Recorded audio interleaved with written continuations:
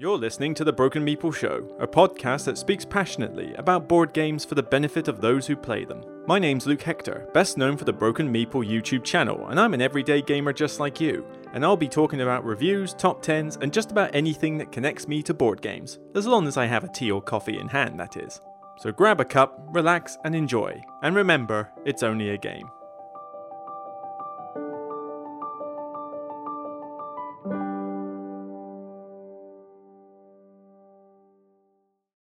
Hi everyone, welcome to another episode of the Broken Meeple Show podcast, whatever you want to call it. What's this, Sunday the 25th of October, the clocks have gone back an hour. I don't feel like they've gone back an hour because I still stayed up an hour later than I normally would, probably wasting my time on YouTube. And yeah, kind of like I still feel as tired as I did the day before, so that's not really changed.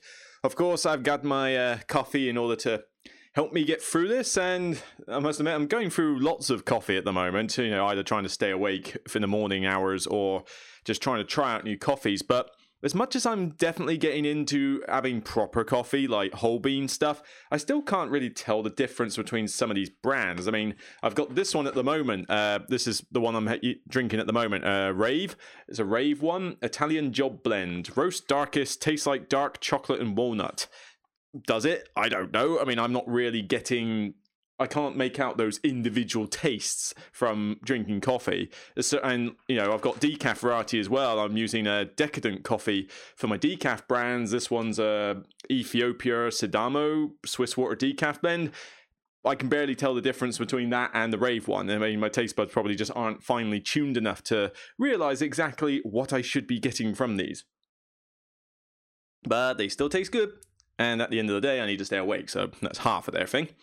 But yeah, it's been a stressful working week. Work is really starting to grate a bit. Not like, generally, but it's just we're all overworked. We're all under pressure. I've got a massive crunch next week. The next 2 weeks are going to be a huge crunch for me with this project I'm on. And, my performance has obviously slipped a bit just because of COVID and, dealing with COVID, dealing with restrictions, dealing with, being like having our hours cut in the first couple of months and having to make up for that, new responsibilities, transitioning to a new system, is everything is just basically being against me in terms of work. And it certainly is starting to really sort of grate on my sanity a bit. But I know lots of other people are in that same boat, and it was made up for by a Q&A session I did on Friday night. Go check out the live stream of that. The recording is on YouTube, and it was a very fun live stream. It was like 2 hours long. I think it's going to repeatedly be that kind of length. I want to make them quite long because they are done once a month, and it just allows people to come and chat to me about literally anything. And there were some weird questions coming up, some weird quickfire rounds, but also some pretty pertinent and important ones as well. So there was a lot to do, and I was glad of it. Right, in terms of the channel, in terms of the updates, we've got some good stuff on the way, but I just want to mention, firstly, a thank you to everybody because we have reached another milestone. The channel has reached 11,000 subscribers, literally 11,005, I think is the last time I checked. It's recently just hit that milestone, so thank you very much to everybody who subscribes to the channel. Obviously, I don't know how many of those people are just YouTube bots. I mean, like I say, that is the thing with YouTube. You never know who's real and who isn't, especially when you do a live stream and like 30 people turn up and it's like, where's the other 11,000? But it's, I don't expect 11,000 people to turn up to a stream, but you know what I'm saying. It's like the ratio of people to subscribers. It's kind of weird, but I'm more than happy to have subscribers. I'm very happy that 11,000 has been reached. Let's push on and get to 12,000 and then 13 and 14. Let's make this channel as big as we can. On top of that, I just want to mention a little push on my Patreon. I know I hate asking for funds and that to help the channel go, but I just wanted to be specific with this one because this is a new goal that I'm aiming for here. We're not far off it. I think we're only about $25 odd from the goal, monthly goal, but I need to bring to attention this one.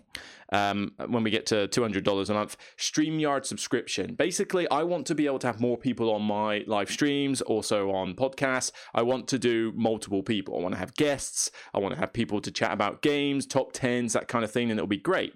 The problem is trying to do that on OBS is very fiddly. OBS works well from a certain point, but it's also quite user unfriendly. Let's put it that way.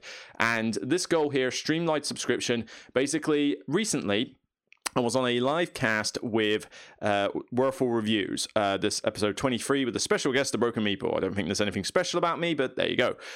We were doing all sorts of topics. It says top 10 villains in games, but we did like guess that game, what's on Kickstarter, recent plays, under and overrated games, like me, Kyle, and Iljo there. So I had a great time, funky components, and then top 10 villains in games. It was long. I mean, this was like a 3-hour video live podcast. It was a huge thing, and I don't expect people to watch 3 hours in one go, but I say give it a watch. I mean, it was good quality. We could easily hear each other on the cams. We could easily see each other on the cams. I'm just using the webcam here, and it's 720p. This thing goes up max, I think. I think that's the max you can upload to StreamYard, but despite it being a 1080p camera, but the picture quality is perfectly clear, and it's fine. And, I feel that, you want to really kind of like use this system, I think, because it was user friendly for me as a joiner, and it looked like it was easy enough for Iljo. I mean, you can get banners, you can have you can have screen share, you can have multiple cameras on screen.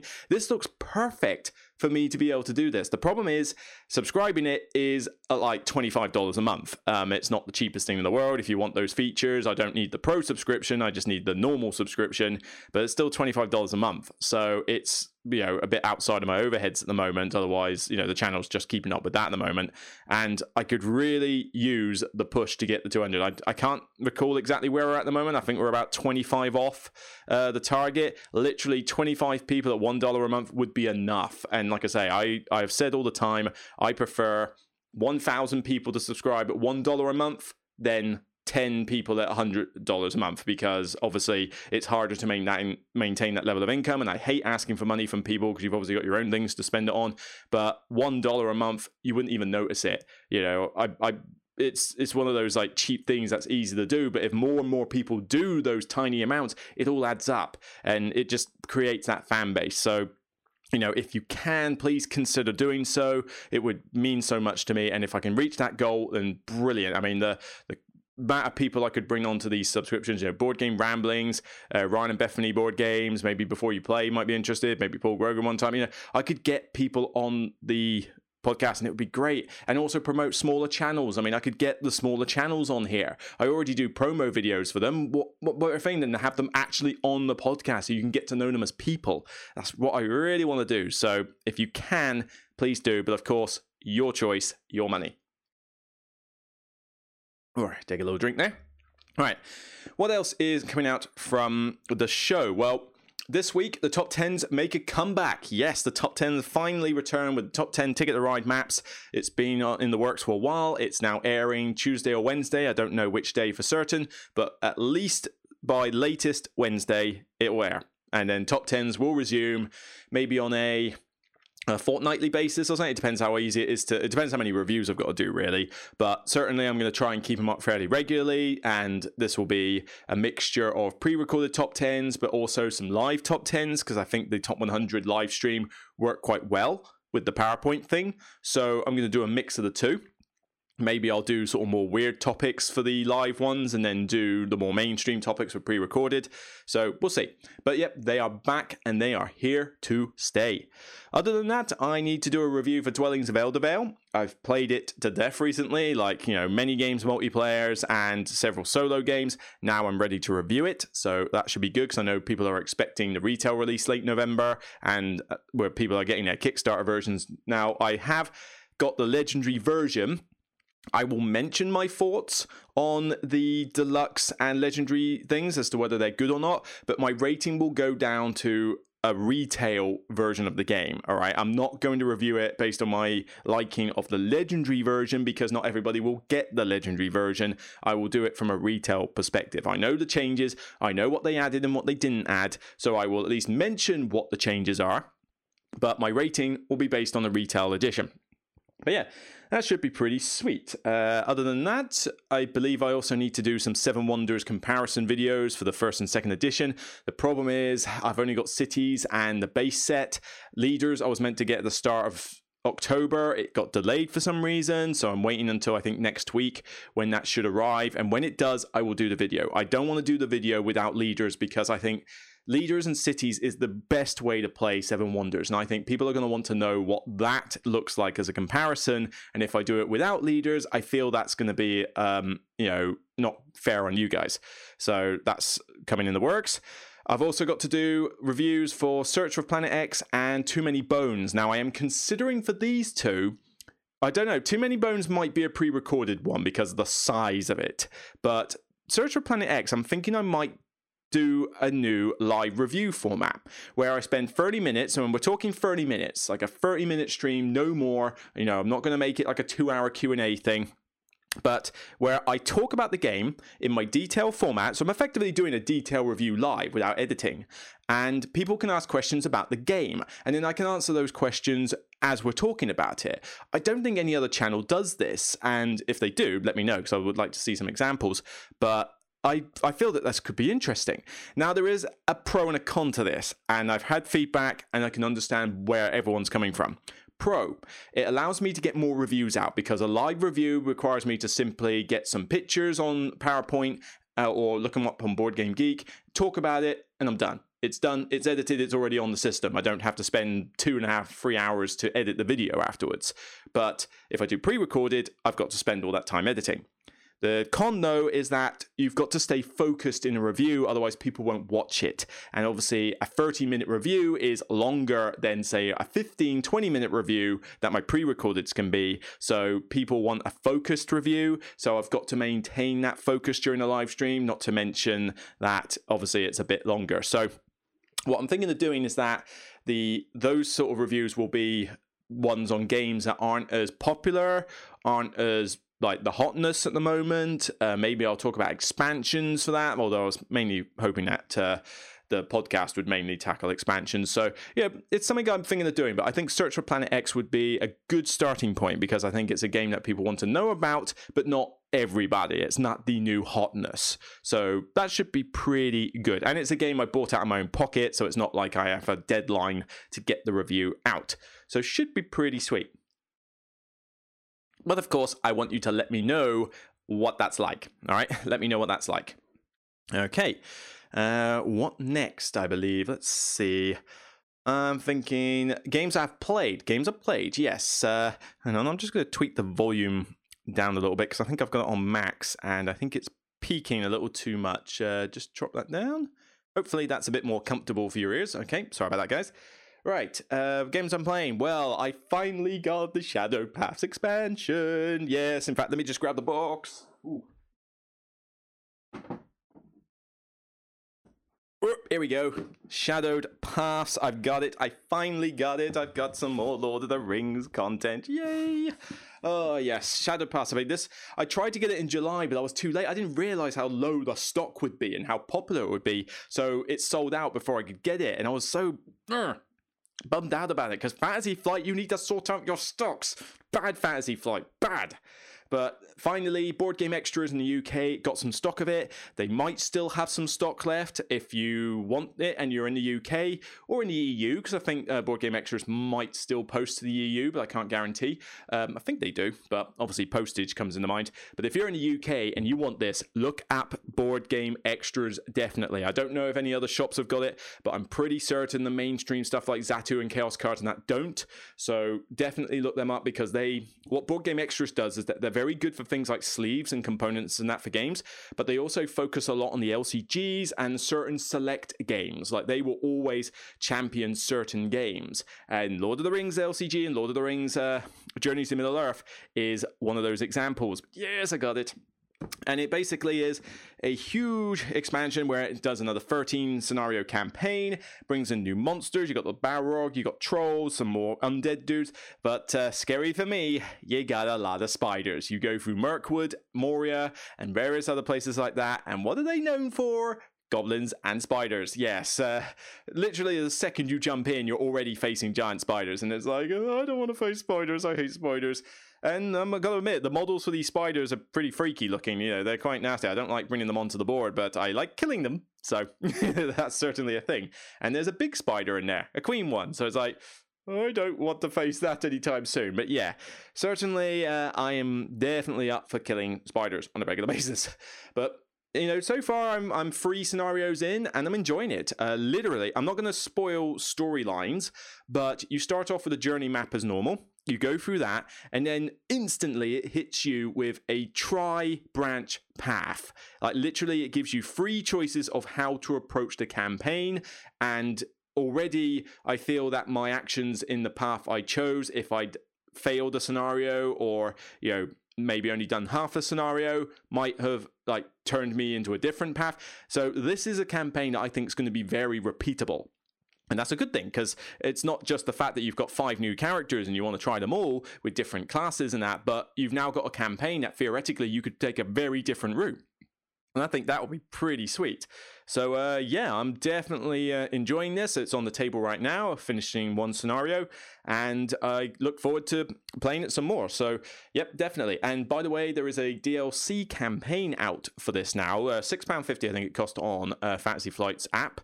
And it's a Dale campaign. I think it's probably undead related. And it's another campaign. So it's just like the previous one where you dealt with like the Hobbit area and that for a bit. And yeah, so that now means 4 giant campaigns, 3 of which have got branching choices, because I know the first campaign didn't quite. That was 1 floor of it, but the other 3 do.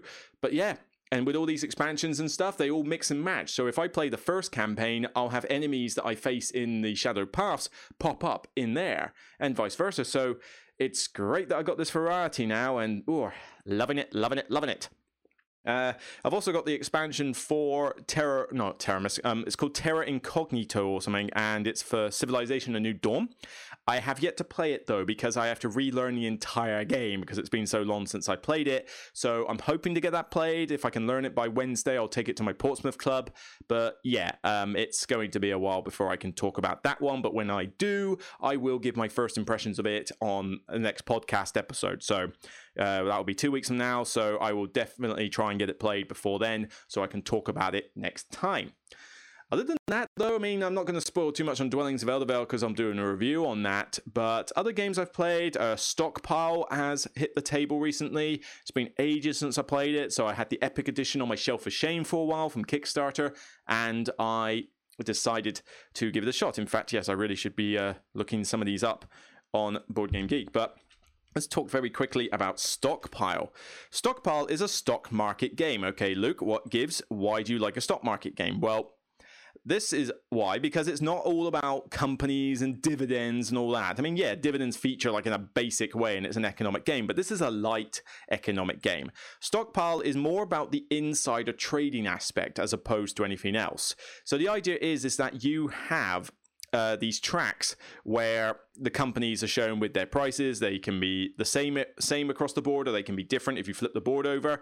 And what happens is that you bid on these columns of cards that everyone populates in turn order that have the different shares, but also some fees you have to pay, some other special action cards. Some are face up, some are face down, and you bid aggressively as to try and which column you're going to get. You take the shares, and then each round the stock market moves in various ways based on hidden information. There's a set amount of like plus and minuses as well as each company. They're shuffled up. You get dealt one of each. So you know that blue is going to go up 3. So you're like, I probably should get some blue shares now. That'd be great. But then you don't know if the green shares you're holding currently are going to go down, but some other player around the table does. So everybody's got a little bit of information that they can't disclose, and you got to watch what everyone does, bid on the right cards, make the right pricing decisions. And this is still quite light. Rules-wise, it's not a heavy game at all, but this one I really enjoy. It creates a good dynamic around the group. I find that the Epic Edition includes the expansions, which is like really cool as well. So you've now got more of these investors, you've got bonds, you've got dice that you use for the forecast as opposed to just a set amount, and it's pretty decent component quality. I mean, it's basic component quality, but I mean it works. Graphic design is nice and easy, and it's just a very enjoyable game. This is one of those underrated games that should get more love. In fact, there's an app for it now. I intend to do a solo play of that at some point, solo mode, so that should be pretty good. Cool, my throat is struggling today. I've done a couple of live streams lately, and the throat might just be cutting out, so I think I'll keep the plays limited to that now. And Stockpile, really cool, really enjoy it. Probably an 8 out of 10 for me. It's potential for top 100 material come next year. We shall see. So moving on to the next point of cool. Right, this is the discussion topic, house rules. I did a little request for is it episode 11, this one? It was episode 10, I'm not sure. But basically, I asked that I was going to discuss house rules. And I wanted people to send in what house rules they use. And I've got a few here that I use. And I just want to talk about some of those house rules and how I think they would affect the game. But house ruling in general, should you do it? If you want to. At the end of the day, the game is yours. Do what you want with it.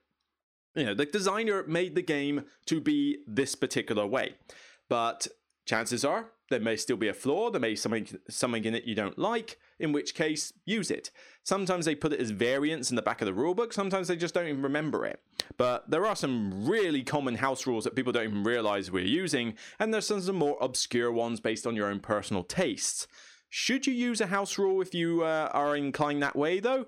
I say, why not? I mean, at the end of the day, the lights going out a bit here. Let's move that over and see if we can get some more light on my face.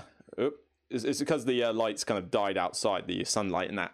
But so with that said, you need to communicate to everybody that these have been done. Like, if you are using a house rule, tell the group, because somebody who's played the game before won't know it's coming and may not agree with it. But then I don't want to mislead people who have never played the game, might go out and buy it later, and then have this problem that they buy the game thinking, oh yeah, this is how we played it, and then they read the official rule and it's like, oh, that's not as good, but he taught us this way. Oh, I don't know if I like it as much anymore. Now, granted, they may just simply copy your house rule, but there's no guarantee they will do that. So you do have the problem of possibly putting somebody off their purchase if you're not careful.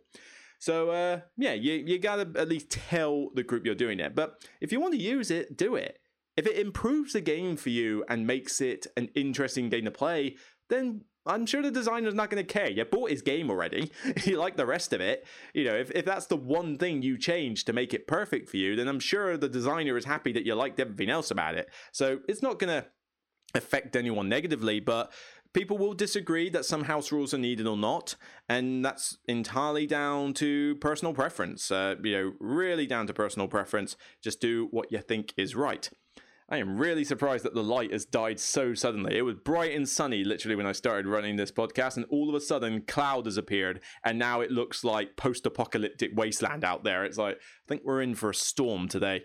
We shall see. Oh well, I'm not going for a run later, that's for certain. Gym, I think it is. But yeah, so I just want to go over a few house rules that I had. So I've got some written down, and the rest are on this post on screen where I asked on my channel, and I'm just going to scroll down those. I'll try to mention everybody who gave me one, but let's just mention two of mine first. Very quick, nice and easy. Carcassonne. Draw at the end of your turn.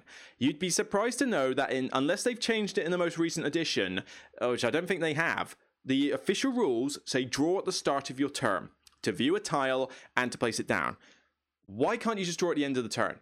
Because if you draw at the start of your turn, you've then got to spend time thinking about, oh, what do I want to do? What do I want to do with this? So it's like, ooh, should I do this? Should I do this? And it's like, well, why don't you draw at the end of your turn? It allows you to think before it gets back round to you where it would go. It cuts the downtime dramatically. And there's just no reason to not utilize that aspect anymore.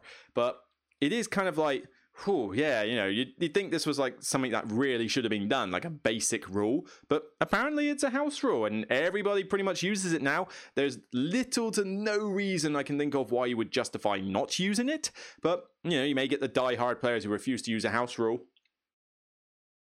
Sweet coffee, trying to use it, but yeah, I mean, that's kind of the way it is. The second house rule that I've come up with, I don't use a lot of house rules. These are like the main two I use, but Tainted Grail. I make a big deal about this one because Tainted Grail is a very fun game. The problem is that it has a bit of a World of Warcraft style grind system in it with those menhirs, because you have to keep them updated every now and again, otherwise they dissipate and you can't go to locations and you might get corrupted and cursed and all that. But keeping those things up is a constant chore. They require precious resources that aren't that easy to get hold of, and you basically, by the time you've gathered the resources to update one, you've then got to spend time gathering the resources to go update another, and it's just so painful. On top of that, these menhirs allow you to traverse the map. If you want to go from one side of the map to the other, you have to do a lot of these. I mean, an absolute chunk of this like grinding just to get from one side of the map to the other, and it's just, I hate it, but that's the one problem I have with Tainted Grail. The rest of it I love, but I had to figure out how can I improve this to make it easier, because the game's already hard enough anyway. I mean, I play it on easy mode because I want to enjoy the story, so how can I make it less grindy? The best way to do it, each menhir updates the locations for where it is and the ring around it. So range 1. I say the menhirs are range 2. So not only does it do the surrounding locations, but it also does the ones surrounding those locations. Now you might think that's too much, but not really. I mean, you're still going to need at least 2, if not 3 menhirs to go from the bottom of the map to the top. But then you'll probably need about a similar amount to go from left to right. But you will at least cut in half the amount of grinding that you need to do in the game, and that's a major boost. It's a major boost to the game. I will always use this house rule, and other people have used it as well. And what do you know, Ed? I'm looking outside now, and the heavens just opened. Yes, I mean, it is dark in here. I've got no light. I haven't got the light bulb on. I probably should. I'm not going to bother because I've got a normal light, so that will do unless that goes off. But yeah, it went dark. I mean, it was like the elder gods have arrived. Like, it's like, oh my god, it's Azathoth, and it kills us. Oh, I don't know, but oh god, that was kind of freaky how dark it just got. I mean, my house looks like pitch black at the moment. It's kind of weird. I mean, this is 12 o'clock noon, and it looks like it should be nighttime, but well, funky weather for Britain. So let's have a look at some of these other ones. I got one more on the sheet of paper, and then we'll scroll down the list here. So, and I'm going to try and load things up on the screen to at least try and illustrate the game a bit more. But next one up is Arkham Horror, the card game. Arkham Horror, the card game, love it. Really cool. I personally don't need to house rule much in here. However, Mr. Andre Tannhauser, I think that's how you know it, Andre Tannhauser, I hope that's pronounced right, has come up with an interesting house rule, which I think could work. I think this could be a good official variant. The one problem I have with Arkham Horror, the card game, is the Chaos Bag. The Chaos Bag is a random die element that can just hose you at the worst time, and it feels like it's a bit of a problem at times. And hopefully you're not hearing the rain out there, but I like these Cthulhu dice bags that people make. It's really good. In fact, I've got a Cthulhu dice bag, token bag, so I really should use it more often. But these tokens you draw out of the bag as a die, so when you do a skill test, you draw a token, and it says -2, +1, whatever. Now, there's an auto fail token in there, and I know you need that, but then you might get unlucky and draw that multiple times in a row. And the difficulty of this game is already hard, but the difficulty when you scale it up and down is simply just a case of, oh well, it's I'm just simply, I've got worse tokens in the bag, and some of those tokens are basically auto fail anyway. I mean, if you can survive a skill test at -5, then what on earth's going on? But what this guy's come up with is that normally you put the token back in the bag, so the distribution doesn't change. He said, what if you don't replace the tokens?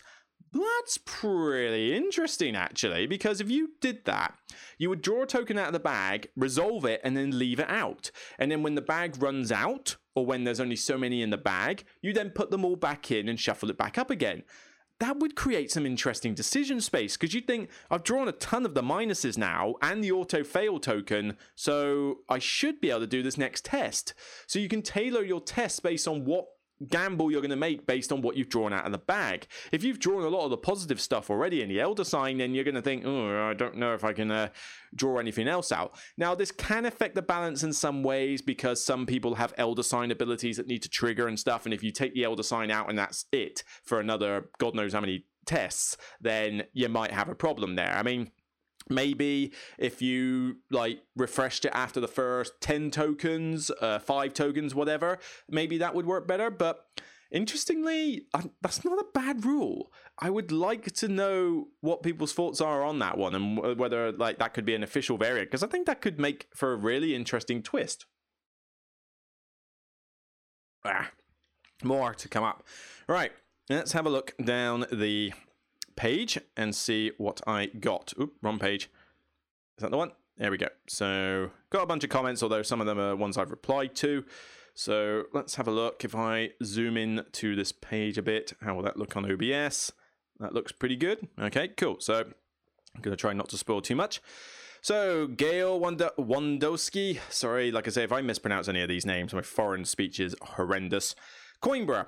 My family and I don't like take that or negative player interaction in games, so we house ruled Coimbra that if a row has 4 dice in it, then you cannot push someone off to force them to take the lesser reward. It makes the game more enjoyable for us and gives going first a nice advantage.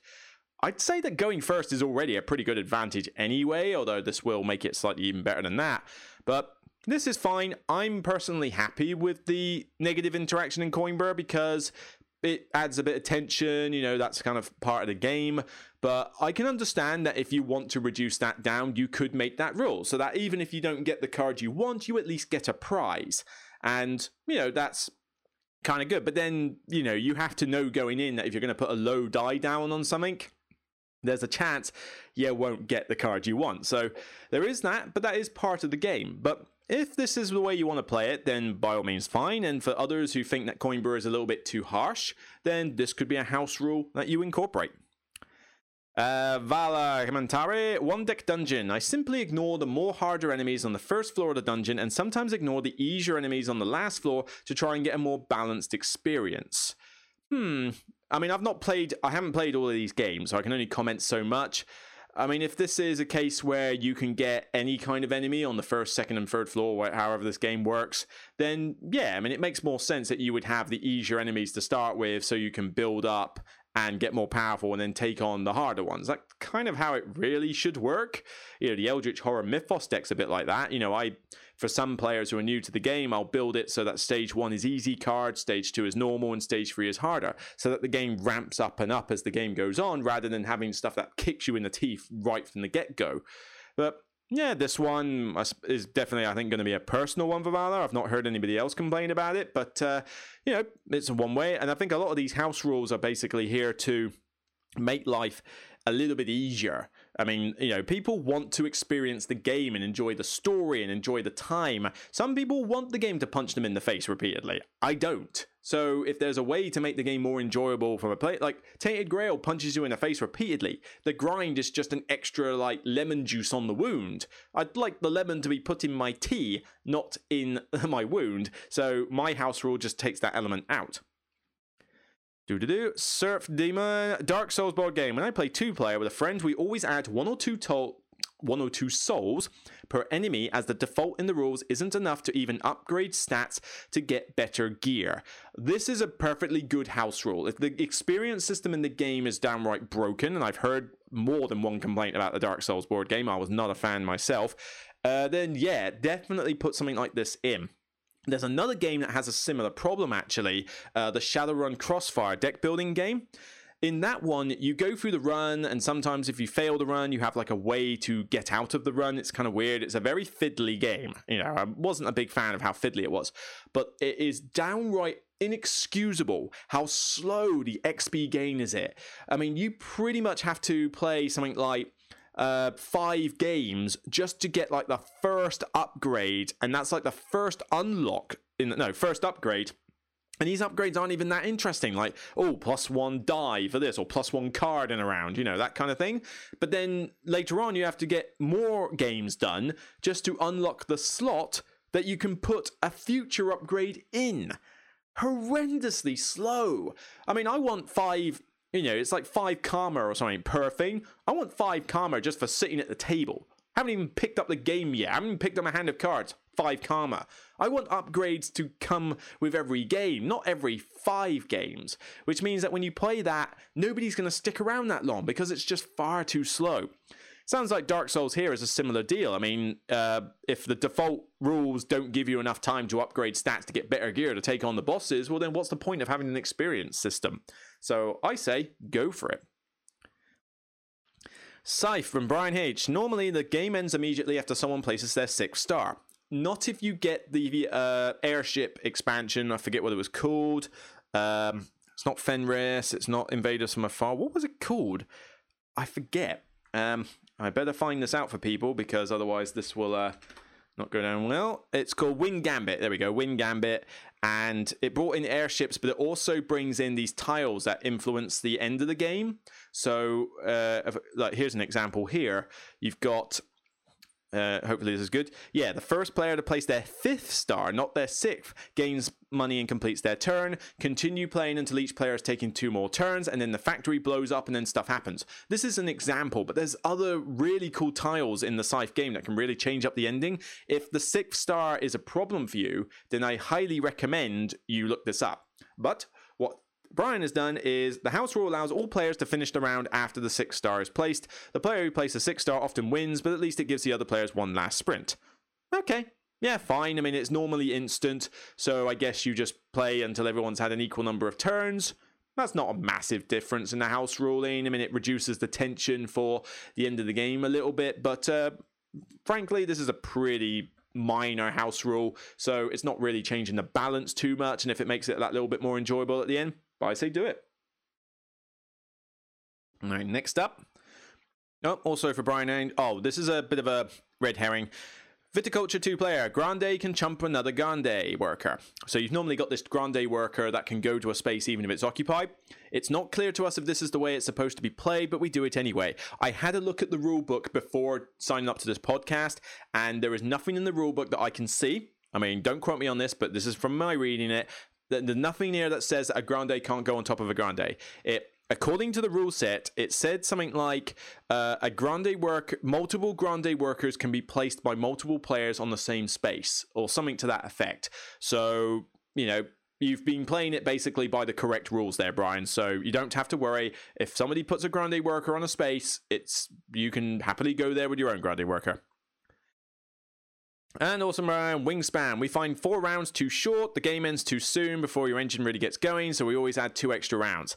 I kind of disagree with this one, actually. I mean, the game is already at a decent length for 4 rounds. If you put 5 or 6 rounds in there, even if you reduce the number of actions around, you've got so much going on with your board, it would just make it way too long. 4 rounds is adequate. I mean, I don't want the game to take 90 plus minutes. I don't want it to take nearly 2 hours by adding 2 more rounds in. That's way too long. 4 rounds is perfectly fine. I mean, I can end the game with a good 50 to 70% of my board completely filled with birds. It's not too difficult to do that, particularly if you start the game off by focusing on the top row with the food, because it means that you can get so much food that you can put down tons of birds. But yeah, I don't agree with this one. I mean, if that's the way you want to play it, fine. Like I say, all of these house rules are your choice, not mine. But personally, I think Wingspan is perfectly fine as it is. If I was going to house rule anything, maybe have more birds on the face-up display. 3 birds are face up normally, maybe increase that to 5. Have a bit more choice out there. But really, I'm perfectly fine with Wingspan. In fact, did I respond to this one? Yeah, in 6 rounds, would you not have most of your board fully covered by then? It's like, yep, exactly. And it's like, personally, I just don't see the need to have that. I don't want my whole board covered, because I want people to be differentiated in how they play. I want my board to see, oh yeah, I maxed out the top row, but I'm not very good at drawing cards, but then somebody else over there maxed out the drawing cards and isn't good on food. I want that differentiation. David Jackson, Ticket to Ride Europe Edition. We house rule in a 2 to 3 player game when my 7-year-old plays that she can use one of the double tracks if the other one is taken. It takes out the one bit of complication that can confuse her. I mean, it doesn't make sense to her why she couldn't go to a place on the board when she can do when playing 4 players. Alright, so it's a rule complexity thing. That the rest of us playing still abide by it, so it doesn't really affect the game. Right, so if I'm reading that correctly, 2 to 3 player game in Ticket to Ride Europe, you can only use single tracks. You don't get the double routes. So this is essentially a handicap for the adults. The 7-year-old gets to use any track on the board no matter what, and the adults have to stay by the rules. Why not? I mean, kids have got low attention spans at the best of times, and, you know, you want to have good family time. You want them to have good impressions of the games. When they get older, they can understand, oh yeah, this is how we played it with you. Now you can play it with the proper rules, and when they're older, they will appreciate that more. Personally, do it. If it makes your kid happy, then do it. After all, you want the family time to be good. And I like the fact that the adults stay by that rule as well, so it is basically like a handicap on the adult player so that the kid has more of a chance. Perfectly cool with that. Although, with Ticket to Ride Europe, you've already got the stations. I mean, I don't like the stations. It's another rule complexity, it's another fiddly rule, and I just don't think that they make that much of a difference points-wise, the sacrifice, but they basically guarantee you get every route in the game because you can simply just pop a station down somewhere. If you've got the stations, I don't see how he's having problem with the double routes because, you know, you should be able to make your tickets regardless. But, like I say, whatever makes them happy. Castles of Burgundy. Oh, sorry, we're talking about a Feld, right? Castle of the Burgundy 2-player. We put all the tiles out, and once we buy the amount that we are allowed for 2, we discard the rest. Our problem with it at 2 for us was that you could plan for something because there could be a chance you never see the tile you are planning for. How's that work? Sorry, we put all the tiles out, and once we buy the amount that are allowed for 2, we discard the rest. So, I mean, I haven't played Castles of Burgundy in so long, obviously, so I don't quite remember how that works. A problem was that you could plan for something because there could be a chance you never see the tile you are planning for. Okay, so you don't latch on to the fact that a tile might come out that you're not expecting. I mean, isn't that kind of half the game? Hard to say. I don't know if that would work or not. Personally, I don't think there's much you can do to Castles of Burgundy to make me enjoy it. I find it boring anyway, but, you know, 2 players is probably the way to play it. But it's in the house rule, and if it works for you too, then by all means. I can think of a few people that probably would disagree with this one, but for John Wheeler there, go for it. Wingspan, also 2-player. If we don't like the cards or they don't work with any of the goals, we draw 5 more and stick to those. In Isle of Cats, we have a separate pile of 4 cards, and each time we pass the cards, we take 1 from there, select our 2 and discard 1. So, I don't know about Isle of Cats because I've not played it, but Wingspan, I mean, this is essentially sounding like a mulligan system, and fine. I mean, I have no problem with a mulligan system. I might even incorporate that in my future games of Wingspan, actually. I might say, you know, here's your gold. I mean, you already get to pick from 2 gold cards, but yeah, you don't necessarily always get 5 birds you want. So, yeah, I might incorporate that, actually. I might just say, right, here's your hand of 5 birds. If you don't like that hand of 5 birds, you are allowed to, I will either say that you can discard and draw, or you can scrap all 5 and take a new set of 5.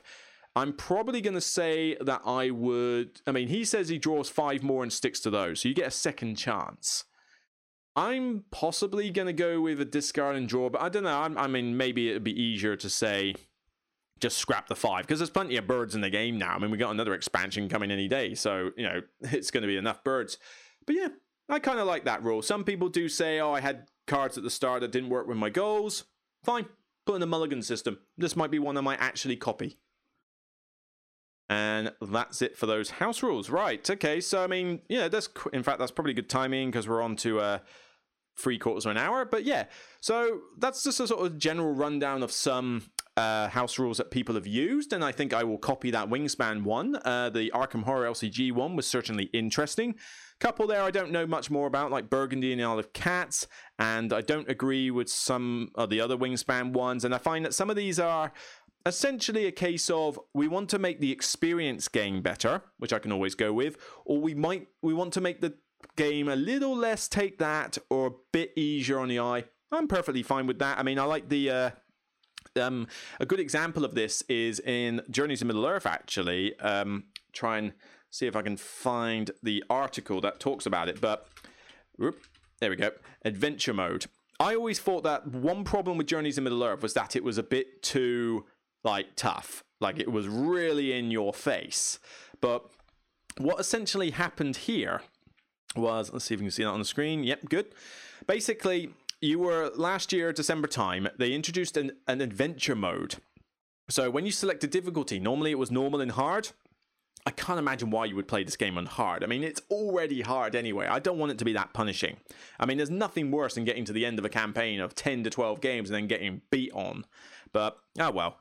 But I would like to be able to at least succeed in the campaign, or succeed but with a lesser victory, if that makes sense. That's what I would prefer.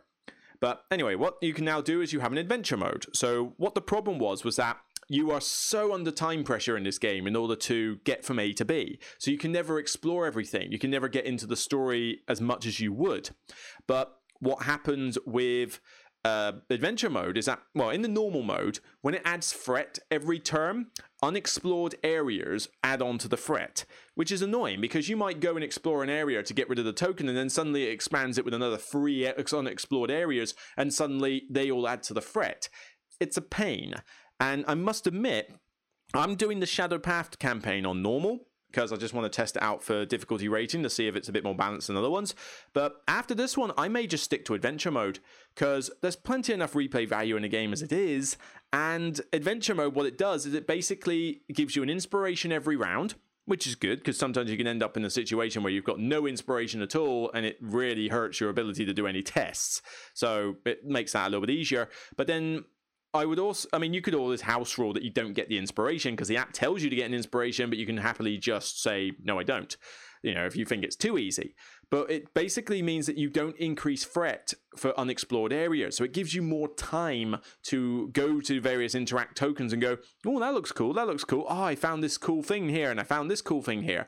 So yeah, it makes the game slightly easier, but I don't think it makes it like a cakewalk.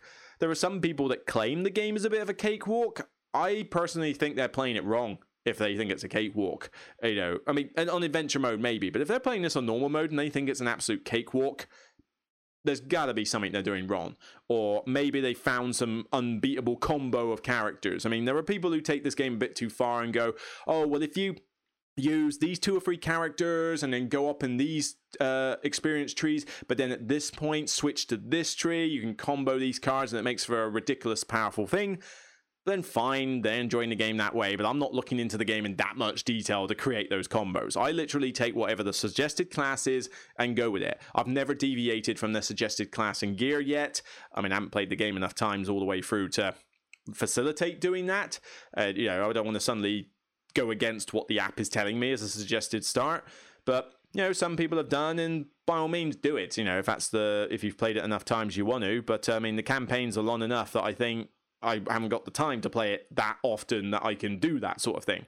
So yeah, there's some things there, but this is an example of making the game easier, and I think adventure mode was a good addition to the game because it's allowing people to experience the story and enjoy the game without feeling like the game is punching them in the face. There is that. So yeah, there is some cool stuff there, house rules wise. Let me know in the comments. Do you have any other house rules that you incorporate? Let me know in the comments. Do you think house rules are a good thing or a bad thing? Did somebody? Oh wait. In fact, bonus house rule for you before I go. Le Havre. I forgot about Le Havre. I house rule that you pay 1 franc per loan interest, because the game says 1 franc no matter how many loans. Way too low. People can exploit that loan system to such an extent that you can basically just pile on loan after loan after loan, get such an acceleration at the start of the game, and then because you've got that acceleration, paying them off at the end of the game is no problem, and you still win on points by massive margin. Not a good rule. House ruling that it's 1 franc per loan, though, fixes it completely, because then suddenly debt is actually a bad thing, like debt should be. It should not be your crutch to do well in the game. Loans should be a bad thing that you don't want to take, in an economic game. It's kind of weird, but yeah. as a little bonus one for you. So with nearly 50 minutes on the clock, I'm going to sign off there. So like I said, if you can, please check out the Patreon and help me get to that next goal for subscribing to StreamYards. It would be great to have more people on the channel to talk about anything related to games. Even Q&A sessions would be good with multiple people.